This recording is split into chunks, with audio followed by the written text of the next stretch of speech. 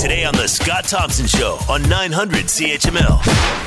Especially in the world we live in now with all kinds of international stories and international politics going on, you may watch your own local newscast and see your favorite reporter reporting from all over the world and getting jobs in places like London or Los Angeles or where have you. We're going to talk to a former reporter who was a former correspondent, a former foreign correspondent, and has written a book on this experience, Falling for London, a cautionary tale, a hilarious, touching, and globetrotting look inside the life of a foreign correspondent. This is almost like being James Bond. To talk about all of this, author Sean Mallon is with us, former foreign correspondent, and on the line with us now. Sean, thanks for the time. Much appreciated. We got him? Sean, are you there? Oh, okay, we got you now. I'm here.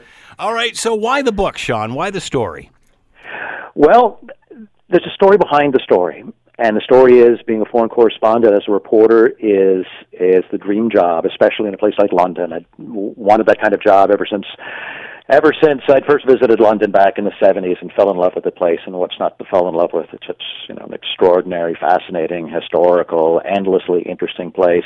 And as a reporter for many years, there's no better job, right? So I thought that these opportunities were passing me by, though. I had a great career with Global, covered Queen's Park, went coast to coast to coast, all kinds of interesting stories. But the foreign jobs kept passing me by until in 2011, unexpectedly, it fell into my lap. I got it. I was going to be the new Europe bureau chief for Global News, and I was told I had to move within a couple of weeks to cover the royal wedding of Prince William and Kate Middleton. So on the outside, you might say, great, congratulations, hop on a plane, go have a great time.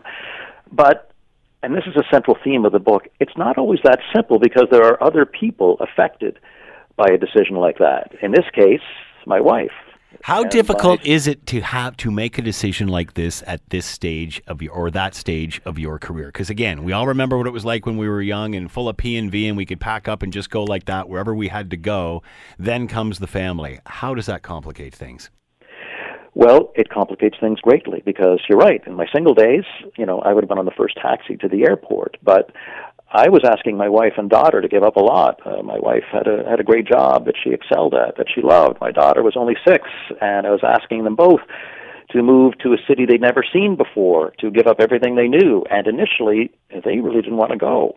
And you know what? If you think about it, you can't really blame them because I get the great job, but they've got to find their way in a new city.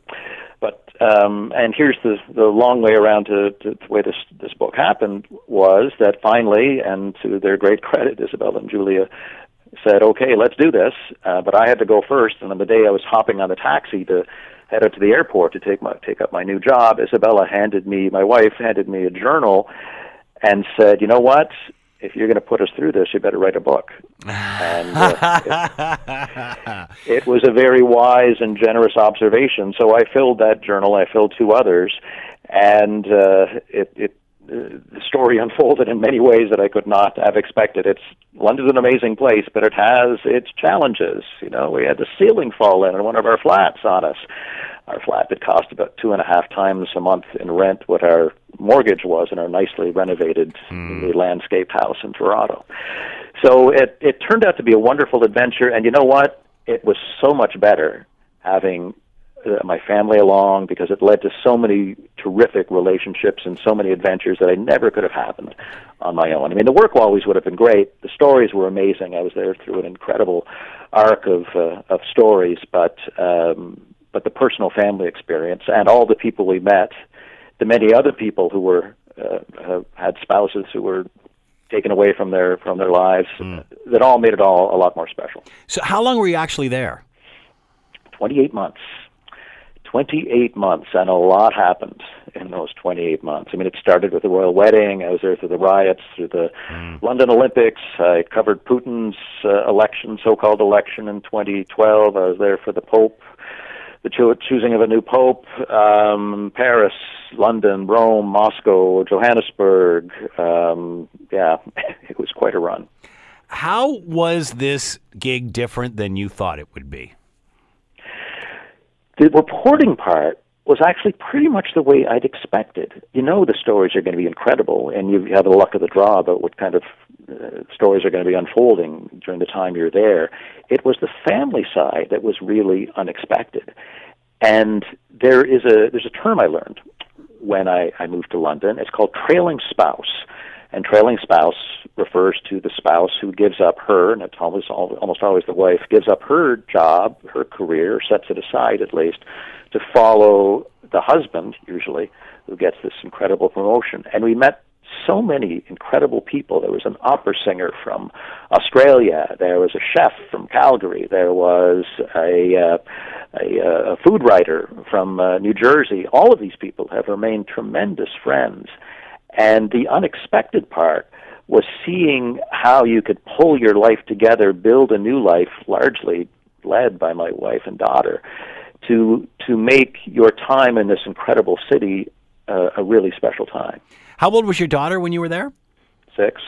She was 6 when we got the job. So what was it like for her during that period of her life to live there? Well, kids are remarkably resilient, you know, and she struggled a bit initially, but she made me so proud. And when you read the book, and I'll be sending you a copy, her journey is probably the most inspiring of all, because on the first day of school there, she had to go from an Ontario public school over to an all-girls school in London called the Royal School Hampstead, where she had to wear a uniform, all girls. And on the first day of class, who can blame her? She's standing in the schoolyard there weeping, saying, you know, I don't want to go, I don't want to go. And who stepped forward but another little Canadian girl who we'd happened to meet beforehand and said, Julia, I'll take your hand. And I'm like, oh, wow, a savior. And the staff, I mean, London can be a tough place, but we met so many kind and wonderful Londoners. And the staff and the teachers at that school were just extraordinary in helping her get through it. And so she adapted. She was crying on that first day, and there were some other tears in the first couple of weeks. You know, she didn't know how to navigate a cafeteria, especially where they served something called jacket potatoes. Interesting. Baked potatoes by our term, which she now loves, by the way. And I won't give away the ending, but by the end of it, it ends on the last day of school at the Royal School. She does something that just melted my heart and still gives me goosebumps even now as I think about it. I don't know what it is, but I'm already getting goosebumps just listening to your tone of voice on this. It was an example of a 6-year-old. By that time, she was 7.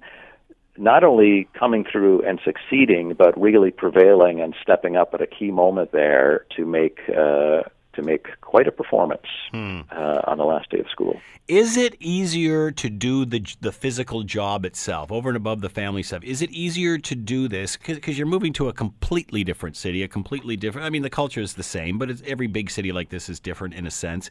Is it easier to report because you know who you're talking to? You're not reporting to them, you're reporting to us back here. Exactly. That was the easy part. That's what it just fit me like a glove. It's what I always wanted to do. It felt right from day one. And although I have to say, doing a sign-off with my name saying Global News London, you know, you do your sign-off, and then the camera turns off, and you go, yes! And you have to say sign-off Moscow or Paris or Rome. So, yes, because of course you're interpreting international stories for a Canadian audience, so that's no different, and that was completely natural. And in addition, I was working in the coolest place. We had it's the same bureau now for Global. It's in a place of North London called the Camden Market. If you know London at all, it's a rocking, rolling, wacky place. And we had a converted storage closet. Our elegant Europe bureau chief, Europe Bureau for Global National News, was a converted closet. But it was in the Associated Press building, right in the middle of this really colorful, fascinating place. I mean, the Russians were next door, the Mexicans around the corner, Chinese across the hall, Japanese around the hall. They were renting out spaces to a whole raft of international journalists who would pass in the hall all the time. So it was just endlessly interesting. And just outside the office, there was a courtyard just below. It's called the West Yard. If you ever go to London, go to the Camden Town Market, go to the West Yard. It is an ever-changing array of the best street food from around the world. So for my lunches, I'd step out and, okay, today is it an Argentinian steak sandwich? Is it a Turkish wrap? Is it Persian? Is it Thai? Is it Jamaican? You know, I'll never work in a cooler place. What's it like to hang with other foreign correspondents that are doing the same thing and transplanted like you are?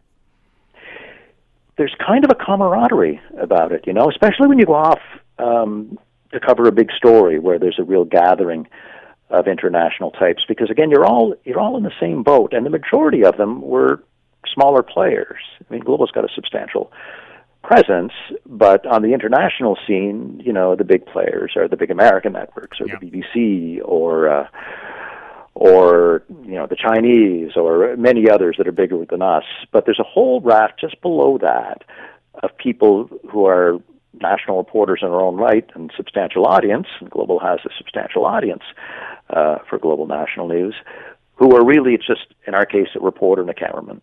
And you're often in the same boat. You're often trying to find your way, how to cover a giant story with a whole bunch of other people. For example, I covered in January of 2012, we went off to Italy, the Tuscan coast, to cover the wreck of the cruise ship, the Costa Concordia. Oh, right. Remember that story? Yeah. It was an incredible, heartbreaking scene, but we all poured into this tiny village on the Tuscan coast trying to get out to the island of Giglio, where the Costa Concordia went ashore. And it's off-season. There's this ferry that goes once a day, but you've got literally hundreds of reporters there. And so what would happen on an impromptu basis is you'd get together, you'd find a boat, you'd split the costs, and you'd go across to the island. So I think that when we made it across, I think we were sharing it with a Swedish, Australian, Japanese, and a half dozen other international reporters. So we all said, okay, how many euros have you got? And let's divvy it up, and let's hire this guy to get us across to the island to cover this incredible story. So yeah, there's a kind of camaraderie, and you all know that you're so lucky to have this opportunity to attend these extraordinary events. And you help each other, too. You get tips about, hey, you know, there's someone interesting to talk to just standing over there. You might want to go ask them. So, I can't let you go without asking you this question. It seems that we live in a different world now, even since you were there, with that of President Donald Trump and the attacks on the media. Do you find the attitude towards media is different now? It's been getting worse for quite some time. I mean, I go back to covering international stories back into the 80s, where I never covered war right up front, like covering with the flak jacket and all the rest of it, but I was in occasional situations where you describe it as social unrest, and in those days, reporters were not exactly given a pass, but they weren't necessarily targets. And even in my time, again, I didn't cover war, but reporters increasingly were starting to become targets. And now what's happened in the United States, in particular, led by the president, is a really unfortunate and I think dangerous to democracy trend of considering the reporters, in his unfortunate words, the enemy of the people. And that doesn't suit any of us. I mean, the Trump story is, I covered a lot of politics. I worked at Queen's Park for many years, lots of national elections, interviewed lots of politicians. And that scene yesterday where he faced off with Jim Acosta, right. I mean, Acosta's, for TV reporters, there's always a certain amount of ego, and there's, even though they're good reporters and solid, that maybe there's a little bit of showboating. But if you listen to the content of his question, it was a perfectly logical and fair question. Yeah. Nothing wrong with this question at all. Was it tough? Yeah. But it was right on point. And the President of the United States just insulted him, interrupted him, insulted him, called him an enemy of the people, called him fake news, which is a horrible and false and scurrilous accusation that does incredible damage to the democratic process. And to his credit, and it's a brave thing to do because he's going to get threats online and on social media, Acosta stood up there and tried to answer his questions, and then Peter Alexander, you probably saw from NBC, right after followed up, said something supportive of Acosta, tried to get his questions in, suffered almost as bad insults from this president, and then Acosta gets his press pass pulled because he asked a tough question. That's just over the top. I was kind of surprised, and it was great that NBC reporter stuck up for Acosta, but on the other hand, I was surprised the rest didn't stand up and just ask the same question over and over again. Well, you have to remember, in those kinds of situations, I covered the White House briefly, but never on these giant kind of news conferences, and certainly never with a character like Trump. But I've been at big news conferences, and you have to remember that it's a rare opportunity, and everybody wants to get their question in. This is the thing about the news media, and the thing about a diverse news media. It's competitive when it's done right. Everyone has, to a certain extent, their own agenda. There's some, agenda questions that everybody wants to ask, but it's important that everyone in that audience, you can imagine how pumped they are. Considering the times, considering it's Trump, considering this giant event that's just happened, everybody wants to get their question in. Yeah. And they're not thinking so much of, they might be sympathetic, but they're also doing their job and saying, okay, well, that was interesting, but I've got a question to get in, Mr. President, I have this question for you, I have this question for you.